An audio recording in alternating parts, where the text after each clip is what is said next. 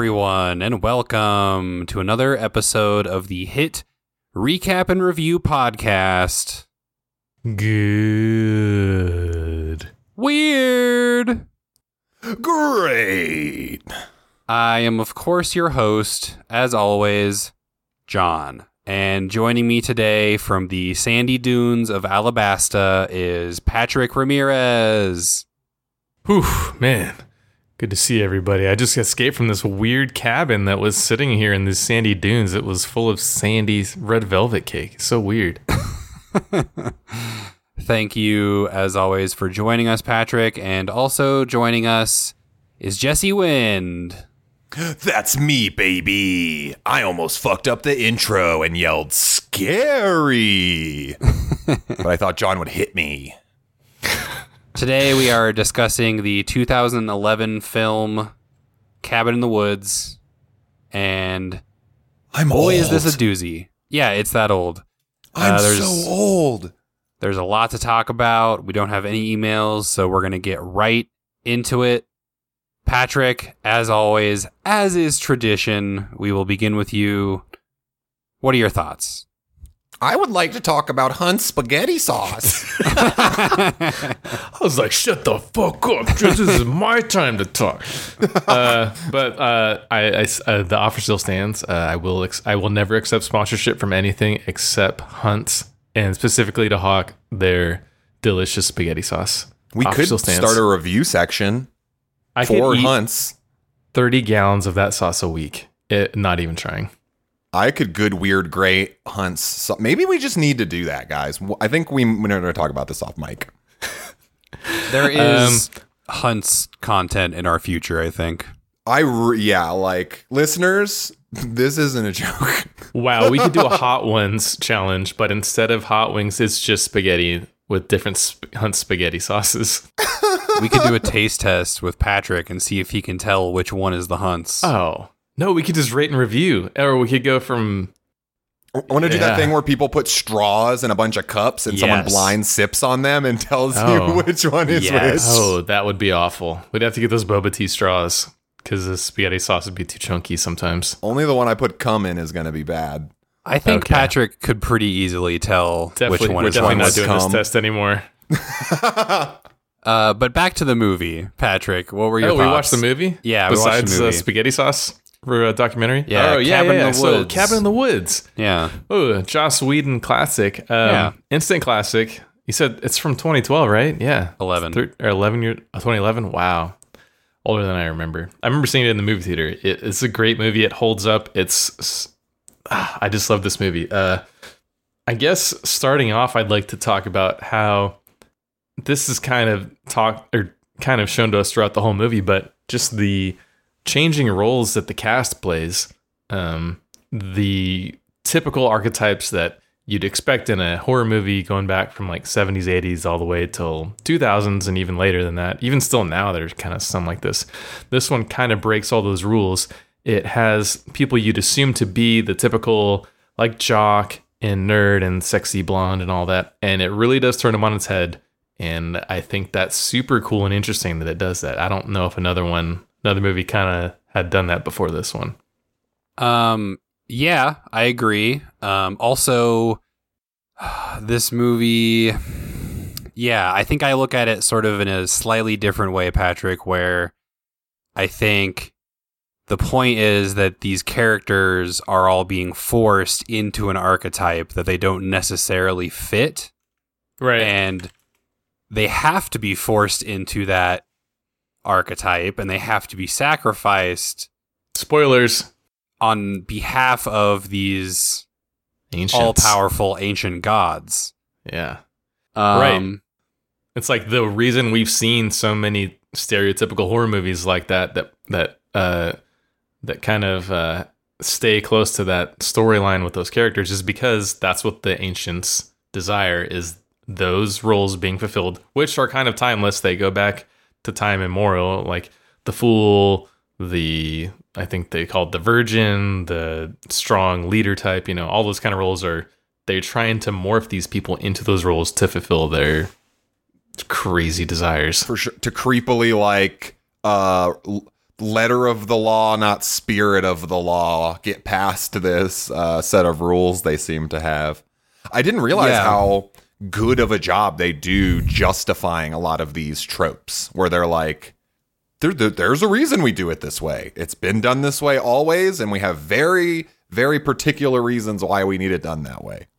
Yeah, and it's also dependent on the culture, right? Because there seem to be different archetypes in different places.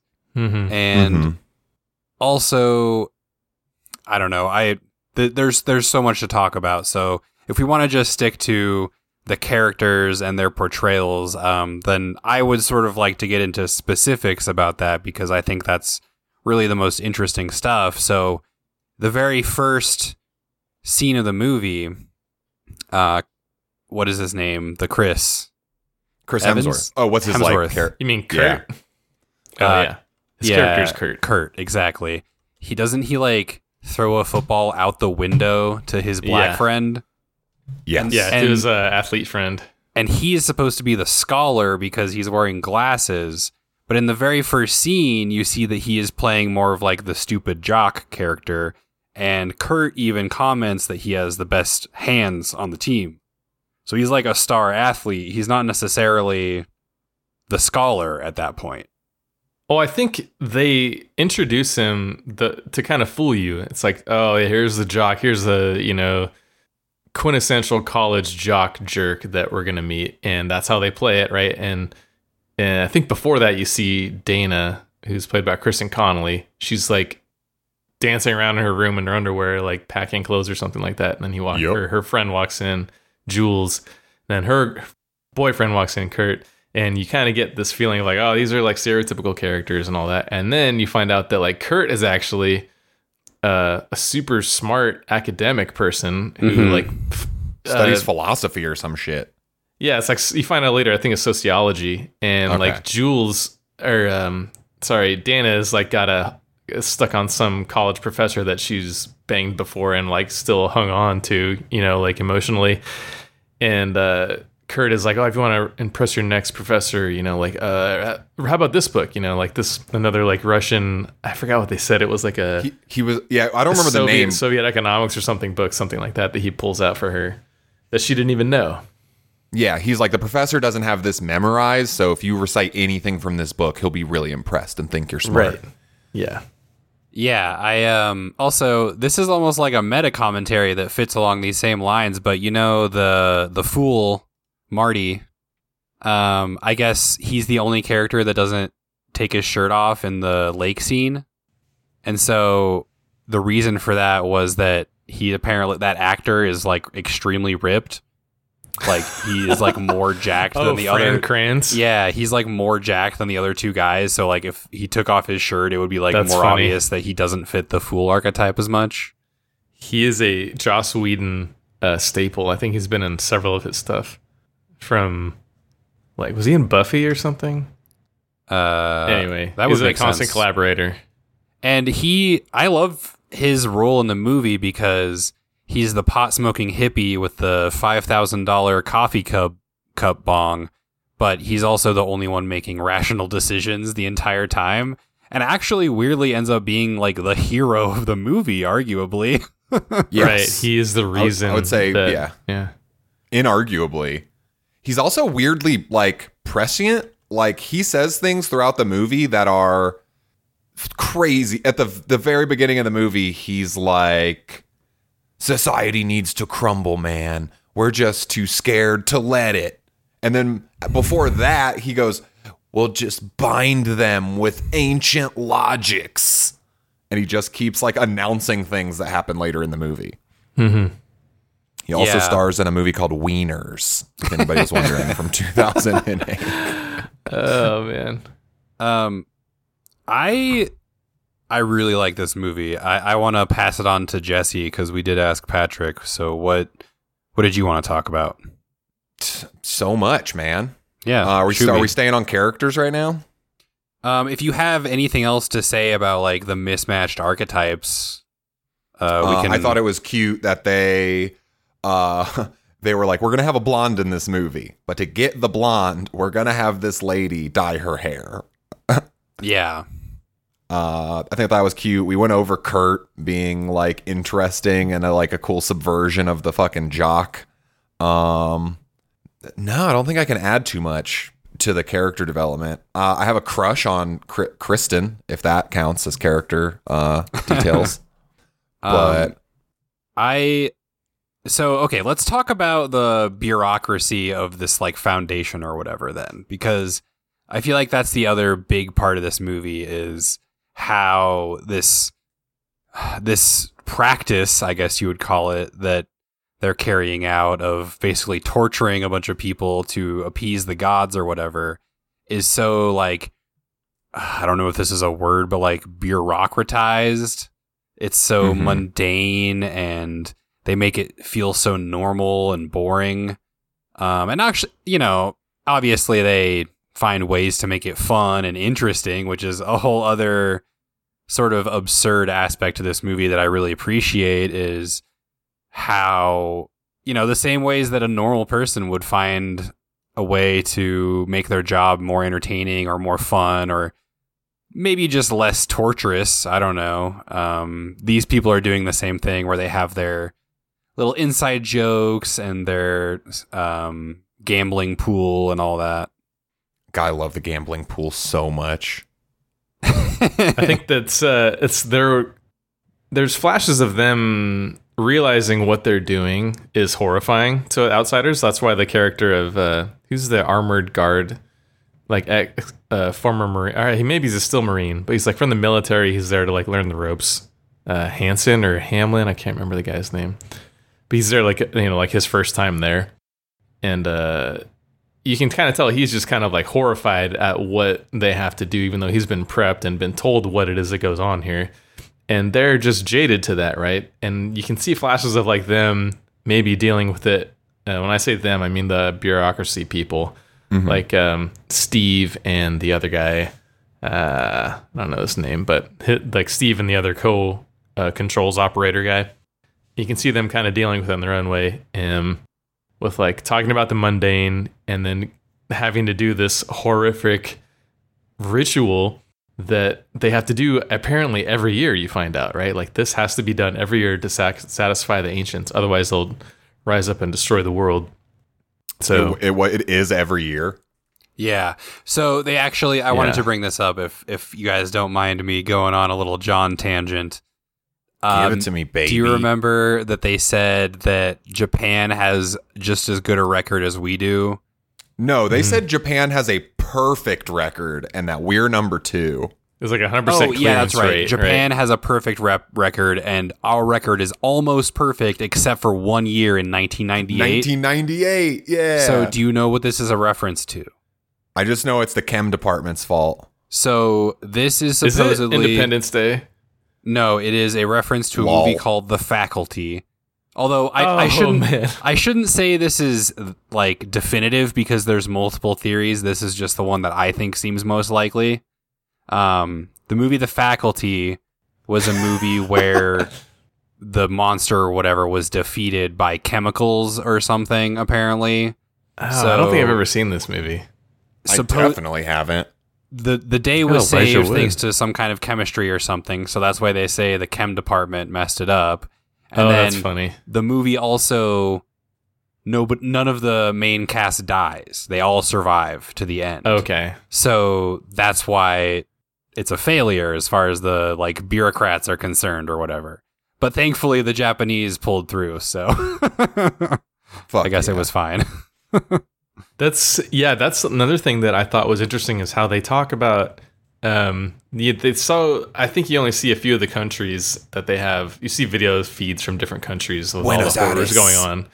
And it's like just one has to succeed the correct ritual procedure to satisfy the ancients to buy humanity another year. And so the stakes are very high. And so like at the end of this movie, when you see that like everyone else has failed, like I think it's Japan or Korea, I can't remember, but they show like the schoolgirls that have tamed that like the like ring girl or the whatever spiritual thing going on there, like trapping her frog. they're like, oh fuck, this is we have this has to work. That's why they get so frantic. And I thought that was really cool. I want to see that movie more than anything. Dude, I know. Cannot believe there hasn't been a fucking sequel to this. And that kind of falls into what you said earlier about like the different cultures around the world, like what their archetypes are that they have to fulfill, like what the rituals entail. And so yeah, you wonder like in that Squirrel Girl one, who was feeling what? Was there like a leader one and they're like a scared one, and like, you know, what was going on? Yeah, for sure. I wonder, like you were saying, if different parts of the globe have different, like if the gods would take a swath of 20 or 30 kinds of archetypes, and there are just different divisions of archetypes across the world, where the Japanese people are like, yeah, the sacrificing innocence is our thing here, so we usually fuck with like school kids and stuff. Or what if they boiled down to the same, because the tablet room, what if it's the same, but it's just that different people around the world fulfill the same goal of blooding the tablet or whatever when they spill blood and whatever. I don't know. I think I am just satisfied to know that all the rituals have different rules, basically. It's almost like the gods have a different treaty with all the different cultures, you know? Mm-hmm. So they're like, for the people in, you know, North America, we need, you know, the scholar, the athlete, the blah, blah, blah. And then for the Japanese people, they're like, have some other rule where it's like, so many innocent people or so many children or one brave person and 99 innocent people. Yeah. Oh, dude, are we watching fucking Battle Royale next? Dude, we could do that. We could. I'm just kidding. Or Train to Busan. The curse is lifted, I think, is a meme that comes from this moment. I might be wrong about the wording of that. The curse is lifted. Oh, like from the Japanese horror thing that's going on? Yeah. Okay, that makes sense. I like how the movie starts, and I'm still kind of decoding in my mind exactly the, no, I don't want to say narrative. Well, I guess, yeah, kind of like the narrative function of this. But the movie starts with the bureaucrats, and it's the two main guys, and the one dude's like, yeah, my wife is just baby-proof the whole fucking house. Like, she put the little locks on all the cabinets. I can't even open them. Okay, well, I can, like, open them, but I open them like an inch. I gotta put my finger up in it. She put them on the fucking top cabinets, too. And it's like a long discussion. And I almost wonder, like, well, one, I was gonna ask you why you think that is, but also maybe it's they're so worried about like the small picture, they're letting the big picture slip. Or maybe is it like humanizing them, where it's like they do care about people, but they also have to do what has to be done. So I'm glad you brought that up, Jesse, because I think that begs the question, are these the bad guys, or is it Marty and Dana that are the bad guys because they doomed humanity? You know, 100%. I mean, that just shows me like water cooler talk at the beginning. You kind of don't know who these people are, and you slowly get horrified at what they have to do, what their job actually is. And so I think that's funny that, you know, even people doing any kind of job have water cooler talk. Even people that have to save humanity from the powers of the ancients by doing this bloodthirsty sacrifice that's going to kill like 5-6 people once a year, and they still have a way to compartmentalize what their job is. For sure. Yeah, their way of compartmentalizing it is by gamifying it, right? I mean, that's kind of the funny part of beating the other countries, yeah. Yeah, well, that, and then also, like, they're competent bureaucrats, right? Like, they're good at their job, where they're like, oh, yeah, did you see that thing I pulled off? And, oh, I bet you didn't think I was going to do this. And, oh, like, watch the master at work, you know? They kind of, like, embrace it, where they're, you know, they, like I said, they're good at their job. Yeah. Yeah, it does. And it does humanize them, too, because the other version of this is just, like, them enjoying it or being like super like patriotically proud of what they're doing, which would make them a completely different character and gross. Yeah, no, right. It's really more just like Patrick said, this is their way of compartmentalizing. So my favorite joke in the entire movie, Jesse and I talked about this at work. Can't wait to hear what it is. When I forget who it is, they're like, but I said zombies. Like, how come I don't win the bet or whatever? And he's like, Yes. you said zombies. This is like hillbilly torture zombie family. Yes. Which is like the difference between an elephant and an elephant seal. Totally different things. I love that whole board. I actually took a picture of the whiteboard on my phone because I wanted to read everything baby. on it. And man, it has got some great stuff on there. That's why It's I got- want a sequel, because they created this universe where all this shit exists. I want to see it now. Yeah, they have zombie redneck torture family, which is totally different from regular zombies. They also Yes. have witches and sexy witches. My favorite one on here just says Kevin. Oh, Kevin. Yeah. And it has no that's- bets next to it. That's from another movie. Oh God, I already forgot what that was from. I remembered it now. I can't remember what that's from. But they have. Oh, you know it, John? No, this was something else. They also have Deadites from Evil Dead. Yeah, great. Angry molesting tree, which we see for a second out of the elevator. You see like a branch come out and grab one of those security Which is a guys. reference to Evil Dead. Right? Evil Tree. The tree? Okay, cool. Yeah, I just read a thing from the behind the scenes that was like the director. Man, I'm almost uncomfortable to say this now. The director was talking to like the CG people and was like, I want like a wow, I don't want to say any of these words actually. We could just move on. Whoa, what is it?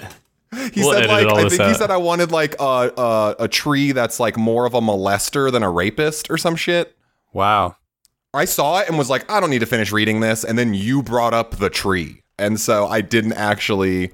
Yeah, Goddard instructed the digital effects team. He wanted the tree to be more of a molester than a rapist.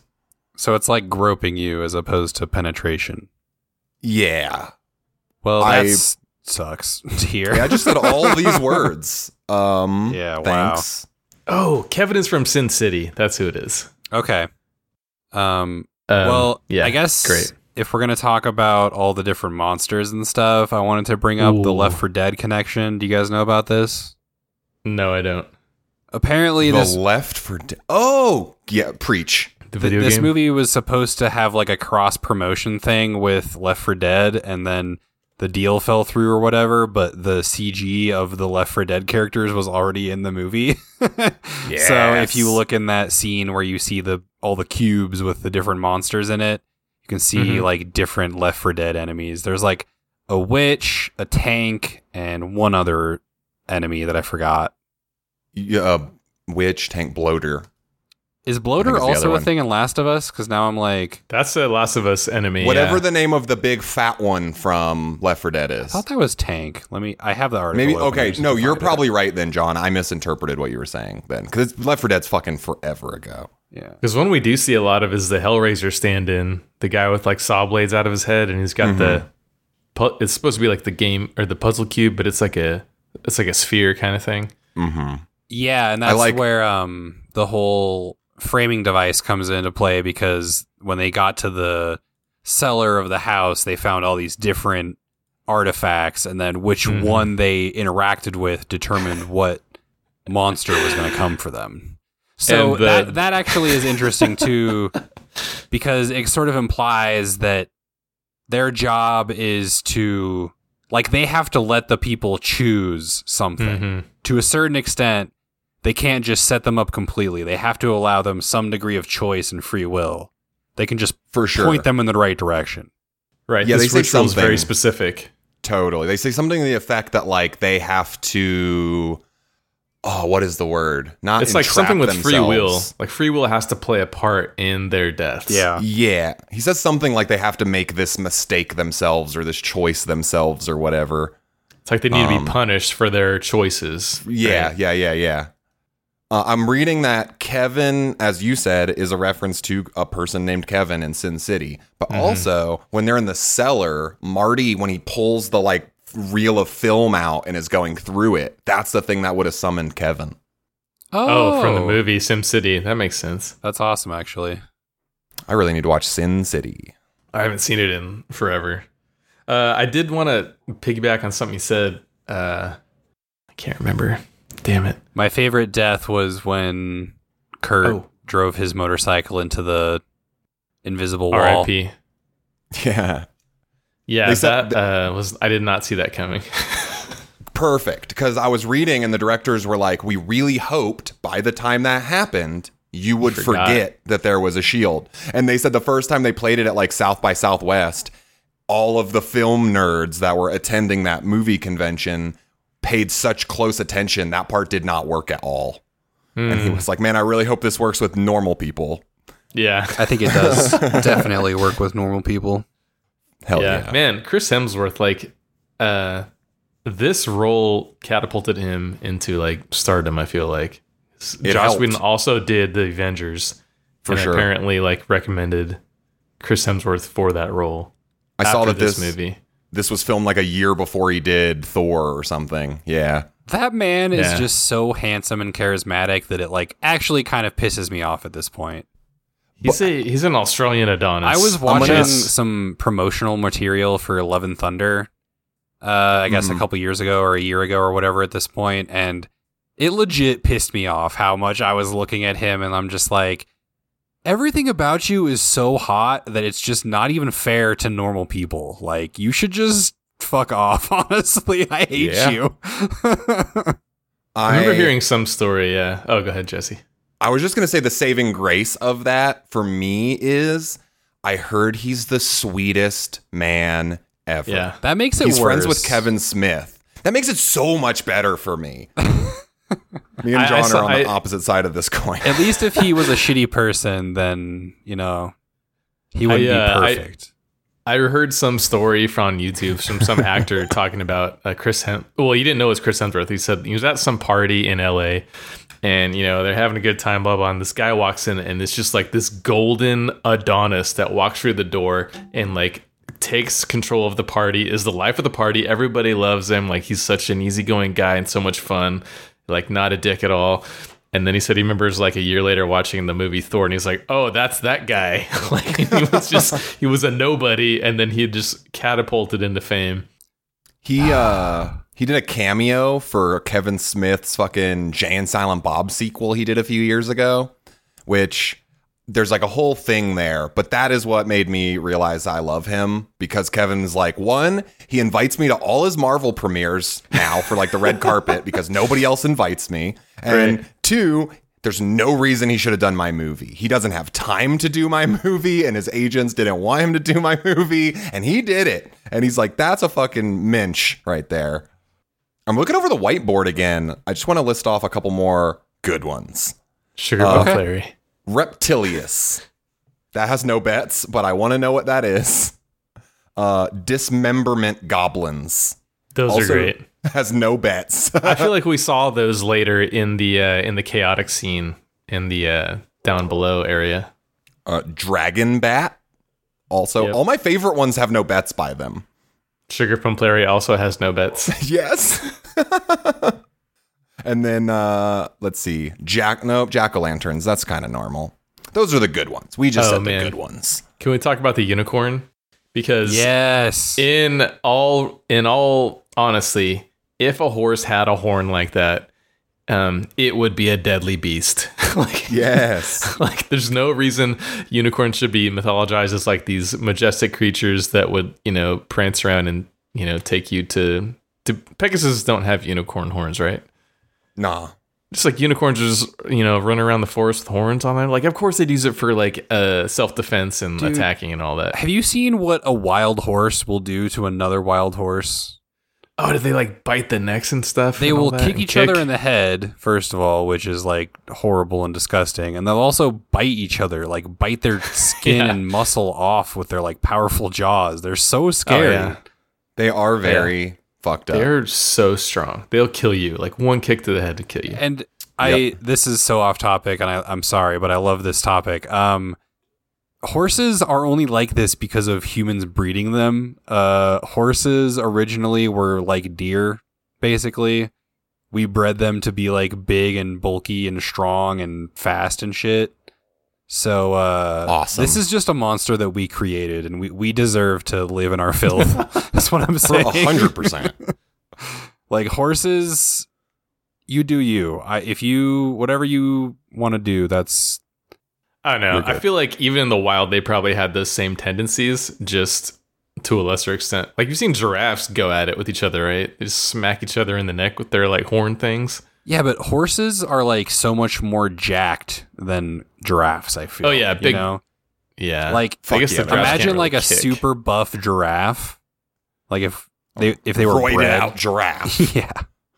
Okay. Nay, brother. Well, there's still stuff to talk about in the actual movie itself, so let's take a quick We're talking about a movie? break. I thought this was Animal Hour. Oh no, somebody save me! The merman! The merman's gonna get me! And we're back to the podcast. We are still talking about the cabin in the woods. We have covered a lot of ground, but I think there's still some stuff left to talk about. So, Jesse, do you want to tee us off?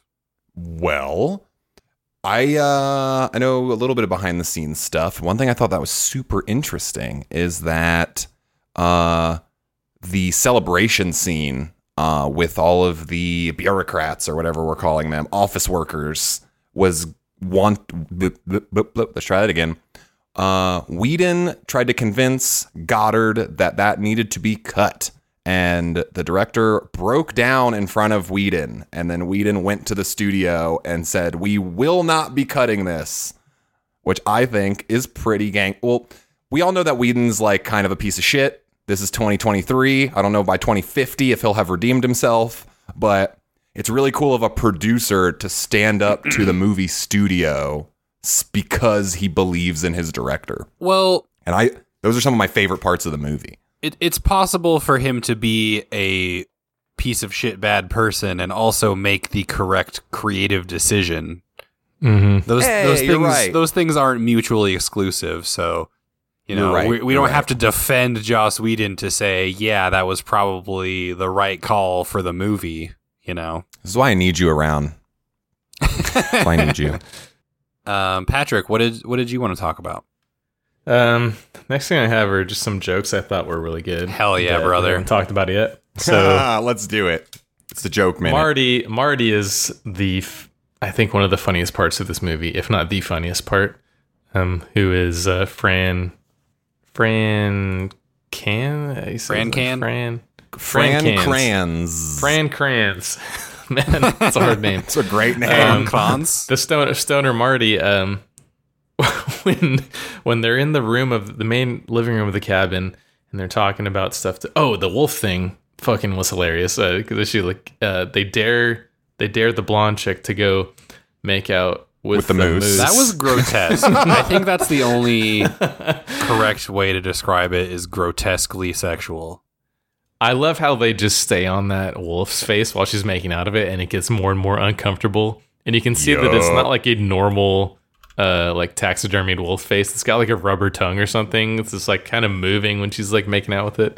I'm glad you I thought noticed that was too. great. Apparently, I they thought that put was like a great. sugary coating on it to make it more enticing for teeth, her, I which bet. is kind of weird. Aside from the moose bit, which I thought was great, there's also the part after that when the door in the floor, like a cellar door, blows open, and then Chris Hemsworth is like, the wind must have blown it open. And Marty's like, that makes what kind of sense? Like, we're indoors Yeah. in a cabin. How much wind would it take to blow open a door like that? Yeah. Impossible amount. Yeah. Not going to happen. Not But gonna then again, happen. Marty's the only one saying true reason because he's not affected by the pheromones and the drugs that they're piping into the cabin to make everyone kind of, fall into their predetermined roles. For sure. In most movies, drugs are bad. In this movie, drugs save the day. Well, drugs that you bring to the tainted cabin are good. The drugs in the tainted cabin, not good. Yes. Because they do say that like they had like tainted weed in there or something, right? Then they're like they couldn't figure out why Marty wasn't falling into line. It's because he wasn't smoking their stash. He was smoking his own stuff that he brought in his $5,000 custom tumbler bong. Okay, Why do you guys keep saying $5,000? That's how much that prop cost to make. Did you find that somewhere? yeah. Yeah. So, okay, this is related to that. You brought up ancient logics, right, Jesse? Ancient logics. Yes. So this is the well, first of all, one of the quotes for Marty in this movie is "We are not who we are," which is awesome. Mhm.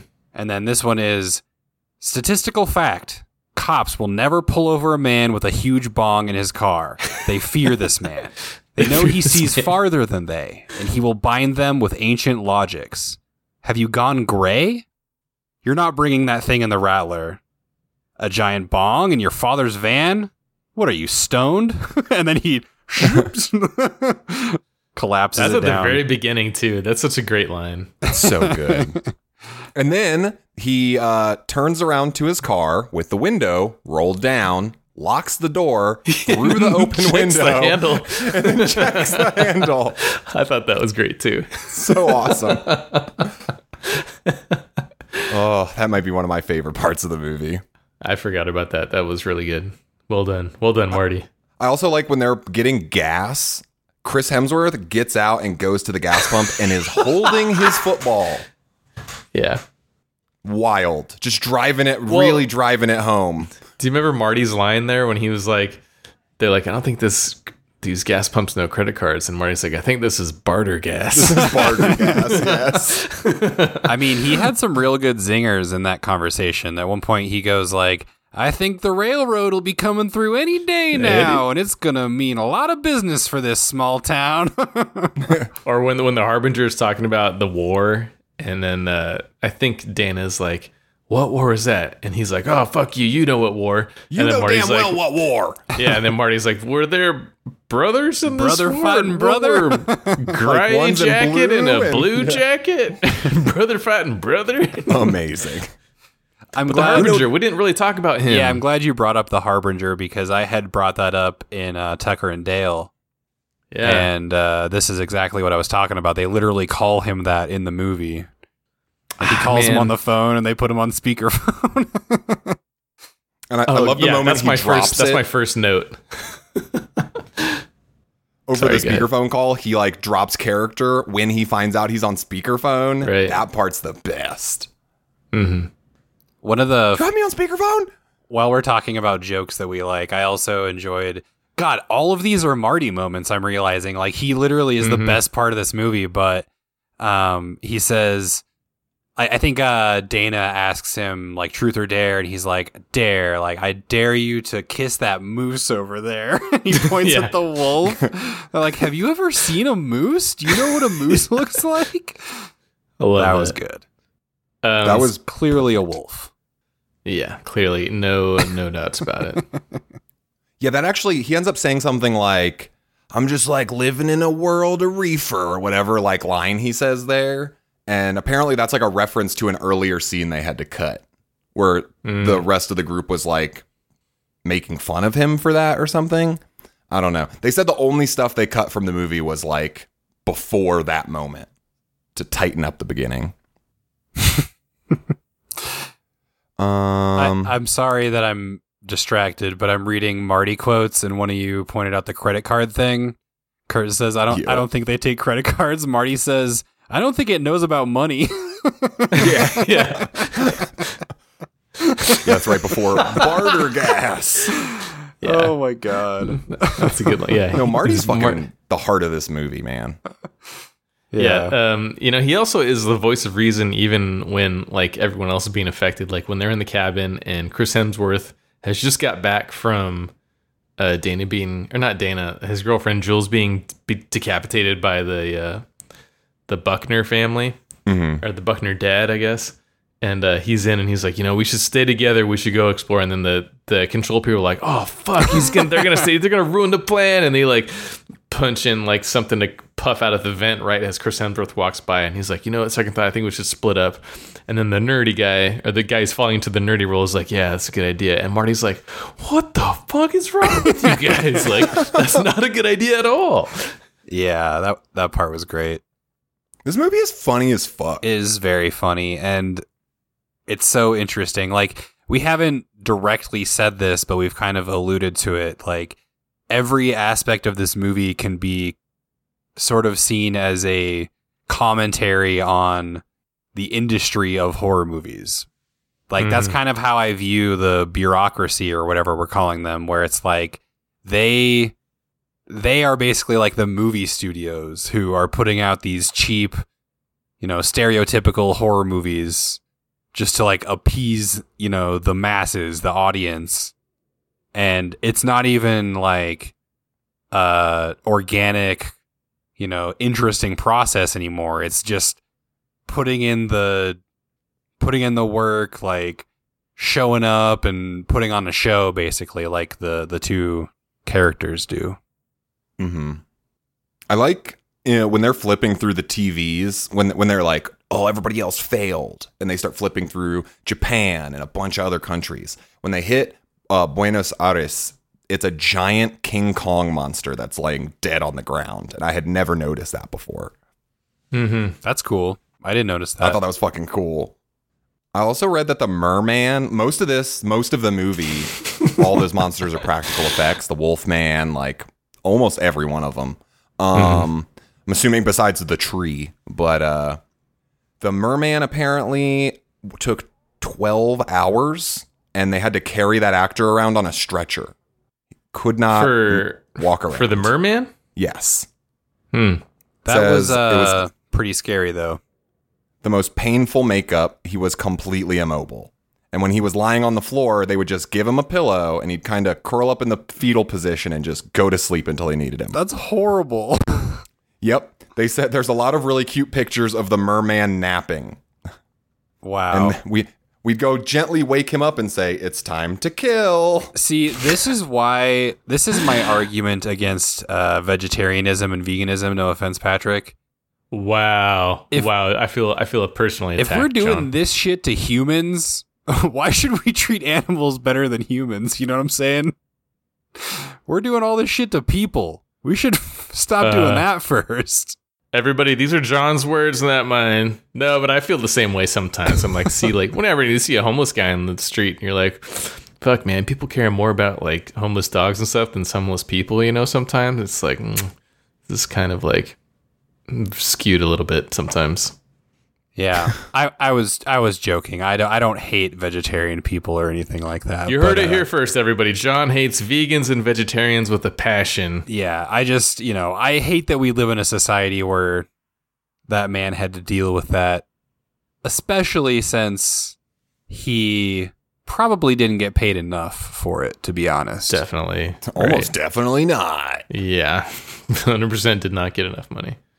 But can we talk about how awesome it was to see the merman and the irony of that one bureaucracy guy getting killed by the merman as that being the one creature that he had not seen up to that point? Yeah. Until he did see it. It's about to eat his face. Yeah, and the other guy even told him, like, dude, you don't want to see the merman. They're fucking scary. Yeah, they're horrifying, man.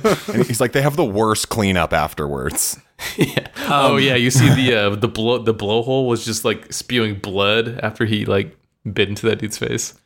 I wanted to point out that those two guys, those actors, I really like both of them. The one guy is John C. Reilly's dad in Step Brothers.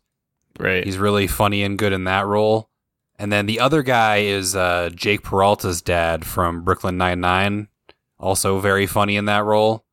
I'm a big fan of both of those guys. And I thought, I don't know, they kind of carried this movie along with Marty, Mm-hmm. Definitely. Oh, absolutely. Especially the guy, Bradley Whitford, when he gets kind of like honest and is kind of taking the veil away after everyone's killed except who everyone they think is killed except Dana the Virgin. And he's like, like, I'm really kind of rooting for her, like, she's kind of some heart. Like, we fulfilled the ancient's request. Everything is, the virgin is an optional death as long as she suffers. And then he's like, I'm kind of rooting for her to survive. And then you see people walk in with, like, tequila and cake and stuff. And he's like, tequila! And, like, immediately shuts that emotions down and goes to celebrate with tequila. For sure. for sure. That's funny. I remember that, but I didn't think about the actual like human emotional gravity of that, where for a single second he let himself be human and care. And as soon as anyone else came in to observe that, it immediately went away and he had to like mask that was a part of him. Yeah. Sorry, Jesse, you can go ahead. No worries. When they're having sex in the woods right before Jules gets killed, Jules? Right? Isn't that Dana? Cool. Dana? No, that's Jules. Oh, okay. They're having sex in the woods and they're talking about seeing her boobies, and one of the guys is like, gotta keep the customer satisfied. And I'm like, who is the fucking customer in this scenario? It's the ancients. I guess. Yeah. It's also, metaphorically speaking, the fans of horror movies. Right. Oh, nice. Yeah, that makes a lot of sense. Because, yeah, I mean, so there are some people who, when they come to a schlocky horror slasher movie, they're expecting to see some titties, you know? Mm-hmm. Yeah, they do. You're right. That is a trope, and that is they hit so many little, like, well, we're gonna see a girl in her underwear. We're gonna see them jump into the lake. We're gonna see some boobies. Like, they hit so many marks. I love this movie. Does anyone have any final thoughts before we get to our rating and review part of the podcast? Yes. Does anyone have anything to say about the last 30 minutes of this movie? I would love to talk about the very ending of this movie, and I thought it doesn't. I mean, this movie doesn't go where you think it's going to go. I think it's fair to say. At any point in the movie, it's kind of like you expect these people to get killed, and they kind of do to a point. Marty survives. He's the one person you didn't see get, explicitly butchered on screen. He's kind of a badass, honestly, by the end of the movie. And he is a Fucking badass. And he's kind of, through luck as well, because it's not just Marty saving himself along with everyone else. He gets lucky. Like, I think Patience was the Buckner daughter who comes by and saves him when he's about to get shot by Sigourney Weaver, the director character. Mm-hmm. And then he finally gets to talk with Dana, and they're like, you know what? Yeah, well, fuck it, man. There's nothing else to do. And they don't kill each other. They don't do anything. And they put those bodies down, or he kicks Patience and the director down the tube, and then the ancients rise up. And then we can assume that the world ends and everyone else gets killed because they refuse to play along, which is kind of awesome. I don't think it's awesome. This was going to be my question to you guys is, what would you do in this situation? Because if I'm in Marty's situation, I'm like, bitch, you're more of a fool than me. Fucking, I'm sorry. I'm sorry, but then you'd have to it's the entire the ritual world would have to be we're talking about.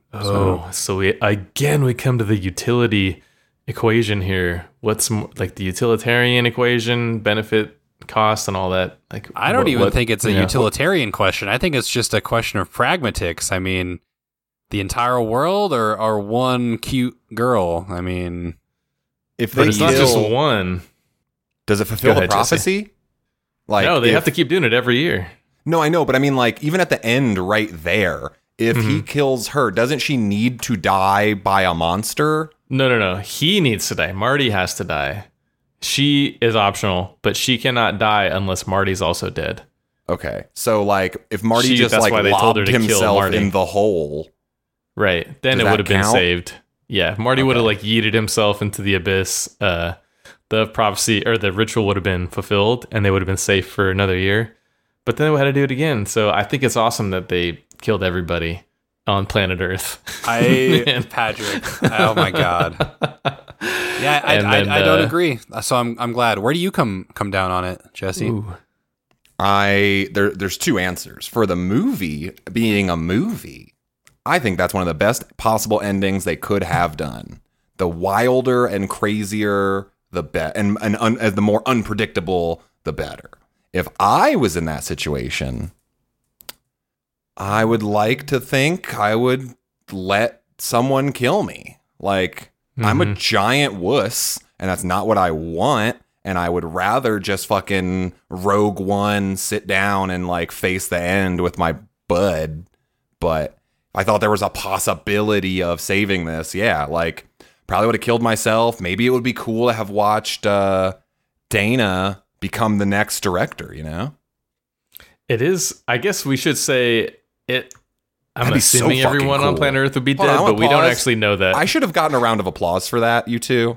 I don't. I just want to back up for a second because that was the greatest fucking idea I've ever It's had. whatever. It's whatever. You gave me something to think about for sure.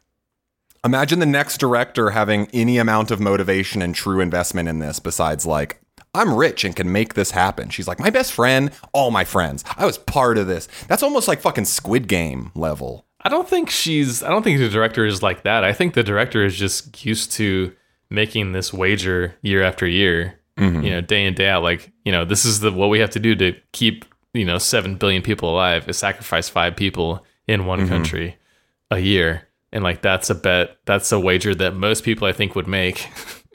Yeah.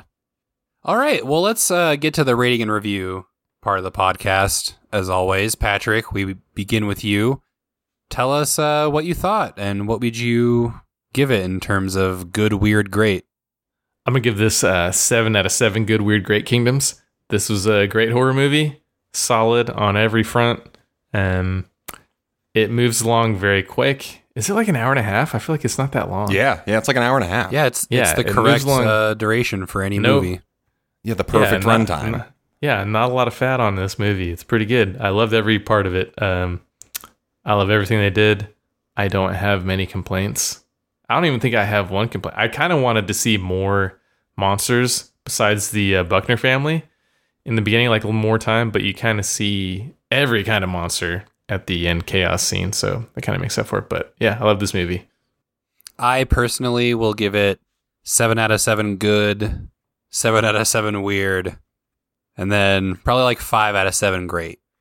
I really like this Explain movie. yourself. I'm a huge fan of horror movies, so for you to do a parody of horror movies or a satirical horror movie, it has to be really on point and really accurate and true to the history and tradition of horror movies for me to like it. And so I think this movie pretty much nails it. Like, it's a commentary on horror movies without being insulting or demeaning to the art form of horror movies. And that's what it's trying to do. And it did it very effectively. So it's pretty perfect, almost perfect. Jesse, what about you? Oh boy. It's been one of my favorite movies since it came out, and I don't think there's really been anything like it since. And I'm real fucking bummed that it's been 12 years and we haven't had a sequel or a prequel. I guess they all have to be prequels, to be fair, but good 7. Weird 7. Great 7. Nice. Is perfect for what it is trying to be. And that's how I think about movies. I'm not putting this up against our other 7s. I'm putting this up against what it was trying to execute on. And it fucking sends it. I keep trying to be like, oh, maybe it's not perfect. Like, ugh. And that's just retroactive fucking, I'm retconning memories if I say that. Like, when this movie came out, it was perfect. And anything I could even criticize would be something I had to have sat for 12 years and tried to consider. So everybody needs to watch this movie. If you haven't seen this movie, I'm going to need you to sacrifice yourself to the gods. I'm sorry, I don't make the rules. Mm-hmm. All right. Well, thank you so much, everybody, for listening once again to the podcast. You can email us at goodweirdgreat@gmail.com. You can, review the podcast on iTunes. I have nothing to back this up, but I have heard that is the best thing you can do to help a podcast get a bigger audience. So if you like us, then you should do that. Yeah, maybe give us like a good, weird, great review. You can also find Rabbit Road, who made our intro and outro music, on SoundCloud. It's all lowercase and with spaces between the letters. You can follow us on TikTok. You can follow us, or you can follow Jesse at Jesse_Wind. And I think that's pretty much it. So yeah, until next time, when you're lost in the underground monster silo, Look for the bureaucrats. Am I on speakerphone? no, Ahoy. I don't know who's in the room. look for the fungus. Fungus. Okay. No, seriously, am I on speakerphone? No.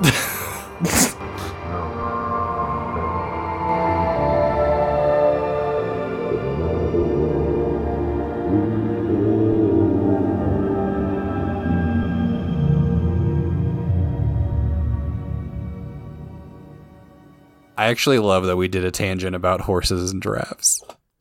And I didn't even bring up that I got kicked by a horse. You got kicked by a horse in real life? Fuck yeah, I did. I lived on a horse ranch for a couple of years. You grew up on a horse farm? Kinda.